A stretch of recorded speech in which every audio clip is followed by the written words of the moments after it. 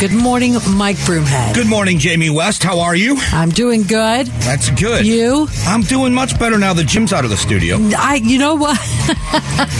He just hammered you. Yeah, what was that all about? I have no idea. It's like one of the mean girls. He wasn't wrong, but it still doesn't matter. Thanks, Jamie. If you missed it, the insults were flying in the studio this morning, and most of you probably think Jim Sharp's a pretty nice guy. Quite the contrary. He is just a horrible human being. Thanks for being here. We have got a lot to get to today. I'm anxious for you to hear the interview at 8:35. We are going to play the interview in its entirety that I did with the new police chief in Phoenix, Chief Mike Sullivan. Good guy, seemed to really know his stuff. There are a lot of people that I've talked to inside of Phoenix PD that have great faith that this is going to keep Phoenix PD on the right path. There's a DOJ investigation that's going on. He was brought in largely because he has experience in dealing with these issues, but he also has to lead an agency that's growing in a city that's growing by leaps and bounds, that's suffering shortages and other things. So we covered the gamut in an interview. We'll do that at 8:35, so about 20 minutes from right now. A railroad strike was averted. We're going to let you hear from a couple of people involved in this because this was going to be a huge deal. There are a few things that are happening around the world. We talk about supply chain issues. You go back months and months and months and months. COVID-19 shut down the largest port on the planet in China, and about 6 weeks later, we had this huge supply chain issue, and it was a very difficult thing that we still aren't all the way through. So if you want to talk about in-country supply chain issues, had this rail strike happened, it would have devastated almost every industry in the country when goods are transported across the country because they are by train. Amtrak had already stepped in and said they are going to stop cross-country travel for passengers. They've stopped that now, but it was in place because of that's how close it was to this strike happening. It would have been devastating to the American economy if this deal had not gotten done. So I want you to hear Bernie Sanders, because Bernie Sanders actually tried to stop the deal from happening. They were going to do a bill in the Senate. They were trying to get this passed really quickly through the Senate. And Bernie Sanders tried to stand in the way of this happening. So I want you to hear a little bit from Senator Sanders. The rail industry has seen huge profits in recent years, and last year alone made a record-breaking $20 billion in profit.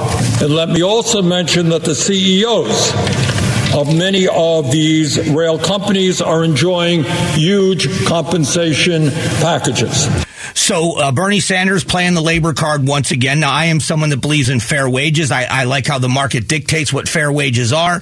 But this is what I find fascinating from a guy, if you look at it in the right perspective, this is a man who believes, his word, not mine, that the government is entitled to huge profits by taking more of your tax dollars.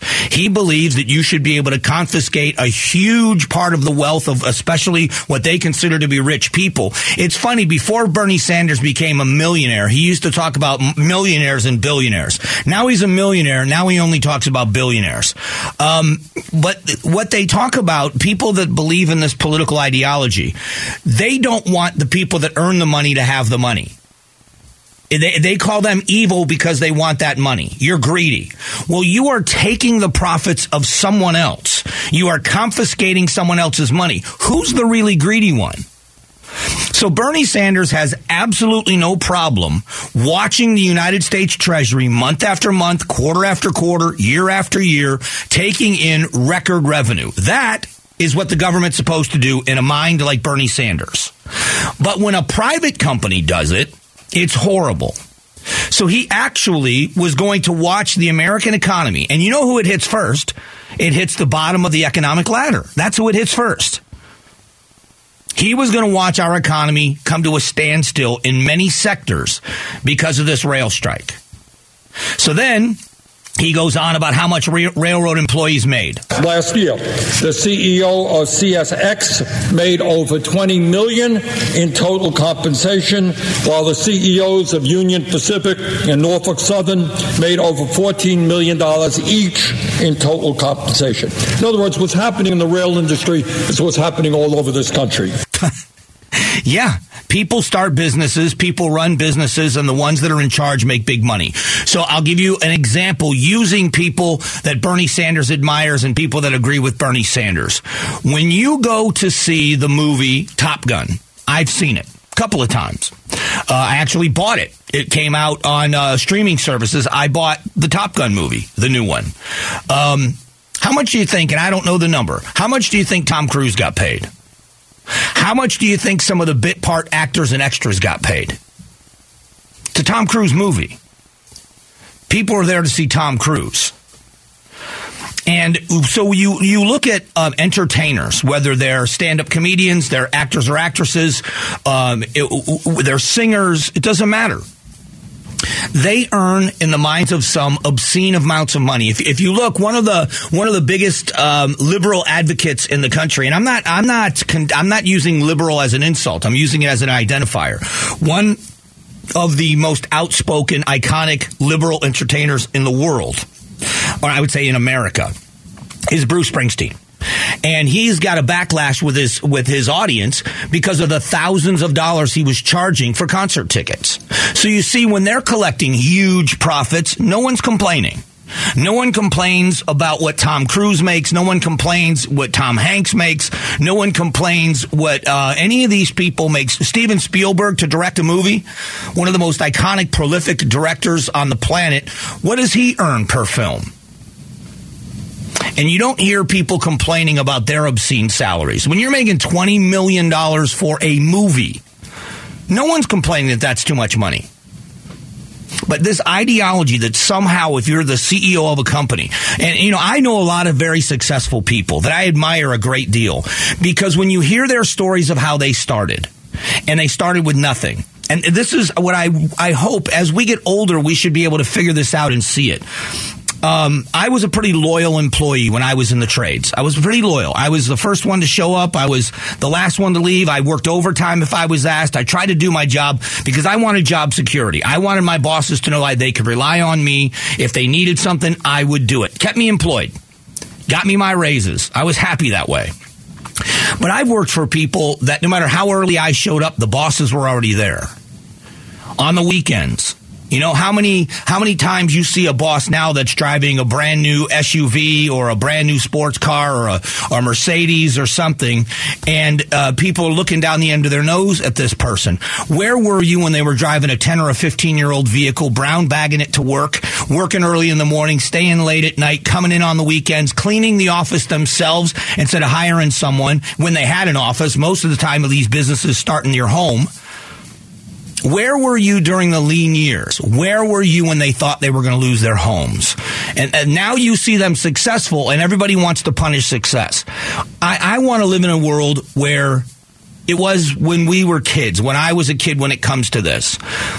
I remember being told and pointing someone out who was successful financially, and somebody saying, if they can do it, you can do it. You work hard, stick to these principles, you can be successful. You can be anything you want in this country. But as soon as you cross that threshold of success, all of a sudden you become public enemy number one. And it is interesting to me that Bernie Sanders is one of the leading candidates. If Joe Biden doesn't run in 24, Bernie Sanders is one of the leaders for the Democrats to be on the ticket. And so this is about ideology for me. This is about all of that. What could have happened with this rail strike would have, I was going to say derailed, and that would have been too much of a pun. It would have derailed the economy. We would have seen huge parts of our economy destroyed. Why do we have people in our country that want to punish success? But if you look at it, they are no different than the CEOs of major corporations. They want to get as much money into their bank account as they possibly can. It just happens to be the United States Treasury. They are always looking for new revenue streams. They're always looking for new reasons and new ways to get more money out of the American public's pocket. And they always pit the rich against the poor. I've talked in the past about the Communist Manifesto. I'm not calling them communists, but if you ever read the Communist Manifesto, it's like a playbook. It really is. We'll talk more about that later on this morning when we talk about the totality of the economy. But you read these books and you say, this is exactly the playbook. And I don't think they're reading the books and following the playbook. I think their ideology is this in the same place about what the government is entitled to do to the private citizen. But you think about greed. Greed is saying you want more than you need. Well, what would you say our federal government's doing right now? Just an ideological shift. In a moment, we play the interview with the new police chief in the city of Phoenix. His name is Michael Sullivan. You're going to hear my interview with him coming up in just a few moments.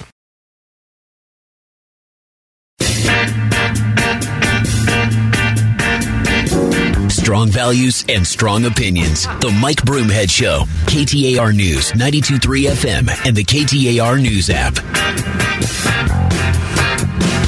I just want to give everybody a chance to scream it out before we jump into this. There it is.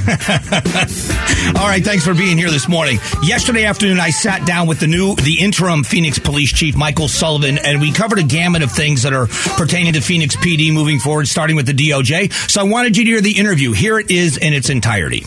Let's start with the DOJ investigation. You were brought in to lead the team on that. Can you tell the people of Phoenix how you plan to do that and the confidence they should have in you for that? No, I think that's the reason city leadership really reached out, and I'm in this role today is because of my experience working with the Department of Justice and consent decrees. And I can tell you my experience isn't just in the implementation and managing the reform effort. The first 2 years that I was in Baltimore, that I actually ran operations.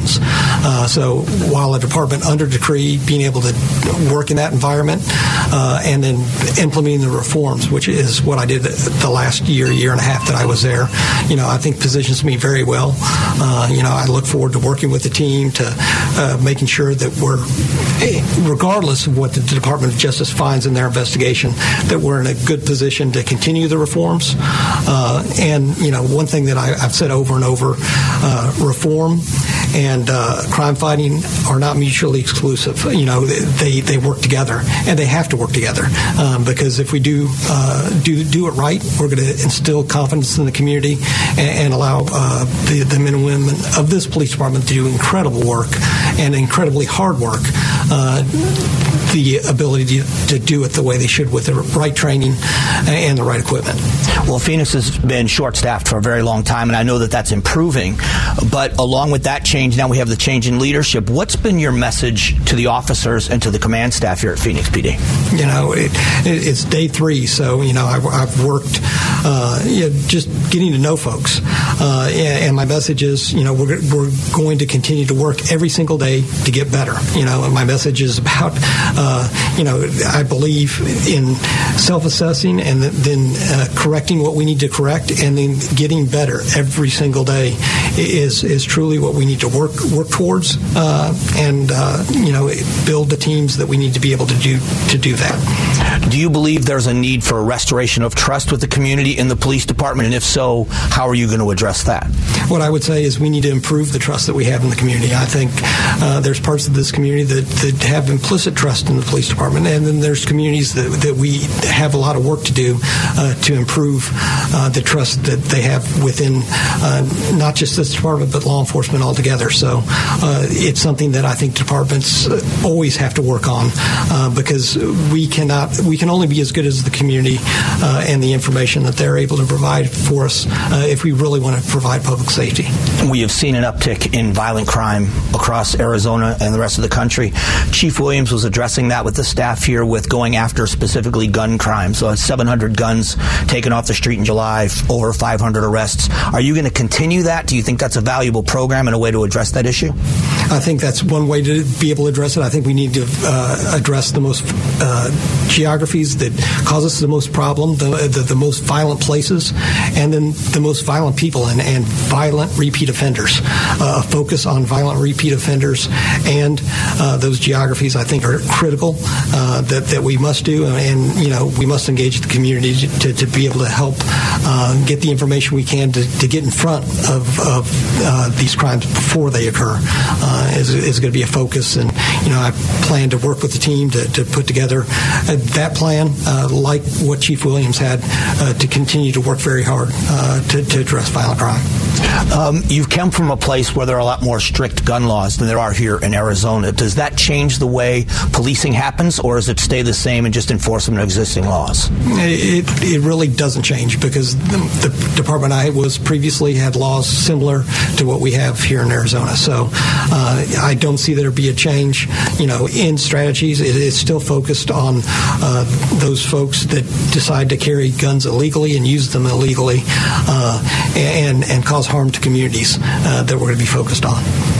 We know that Phoenix is doing a good job of recruiting new officers into the profession, but one of the things they're losing is a lot of officers are retiring. What is the city going to do to try to retain those officers, to train the young officers to be standalone and the officer quality that you want? No, I think there's been some work with a recent contract.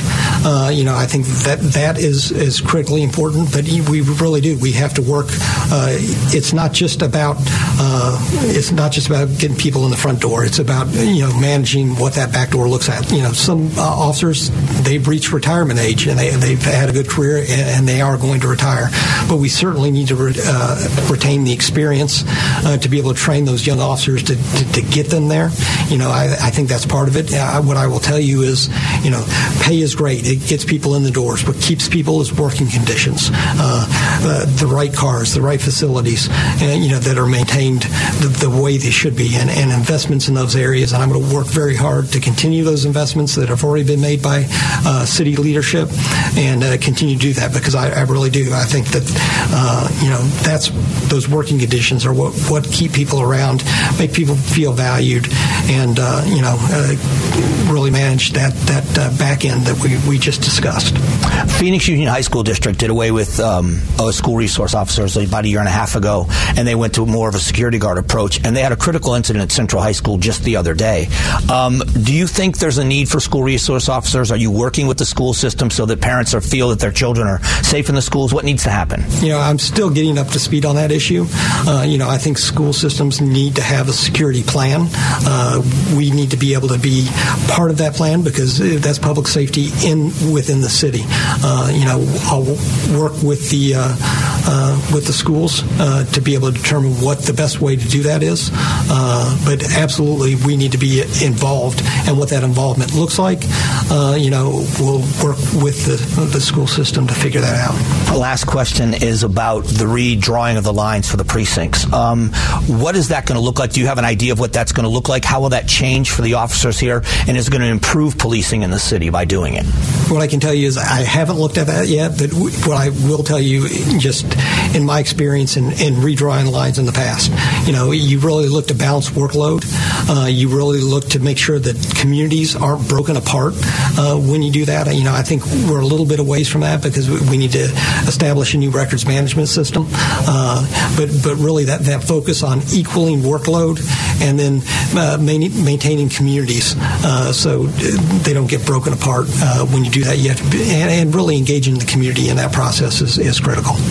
Chief, I thank you for your time and welcome to Phoenix. No, it's a pleasure meeting you. I look forward to talking with you in the future. That is Interim Phoenix Police Chief Michael Sullivan. We'll be talking with the chief as time goes on, get an update on the DOJ investigation, and all that's going to be happening in short order. Coming up in a moment, it's Gatos and the Big Q poll question of the day. The Gatos Big Q poll question, brought to you by Your Valley Toyota dealers. Hey, good morning, Gatos. Oh, the weekend's almost here. We got 2 more sleeps. I know. I can't wait.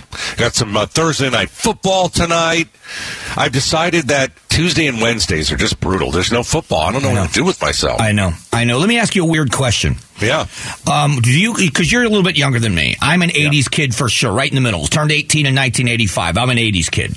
Are you an 80s kid or are you a 90s kid? I think 80s. Okay. Yeah. All right.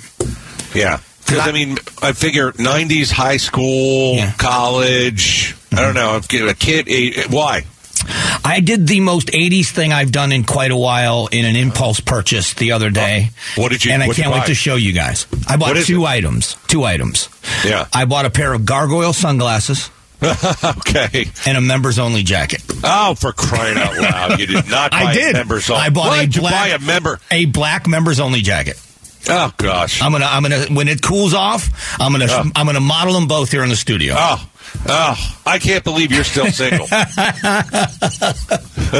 right, we got to get to the question. What do you got? All right, Robert Sarver banned from the NBA 1 year, fined $10 million after allegations of racism and misogyny. So, I ask, what do you think of the punishment? A, it's fair. B, it's too lenient. And C, it's too harsh. So you got three options. Mm-hmm. You go and you vote and you see what happens. I saw CT3 come out very tough against Sarver yesterday. I didn't know that the Suns players would come out and do that, but that's what leaders do. They come out and they talk about what happens with their team. So They waited until the final results. It was great question, and I'm looking forward to our final day tomorrow and then the weekend. Members only. See ya. Thanks, Gatos. The Big Q poll question today brought to you by your Valley Toyota dealers. Coming up after 9 o'clock, we are going to talk about immigration, a new wrinkle. That's coming up.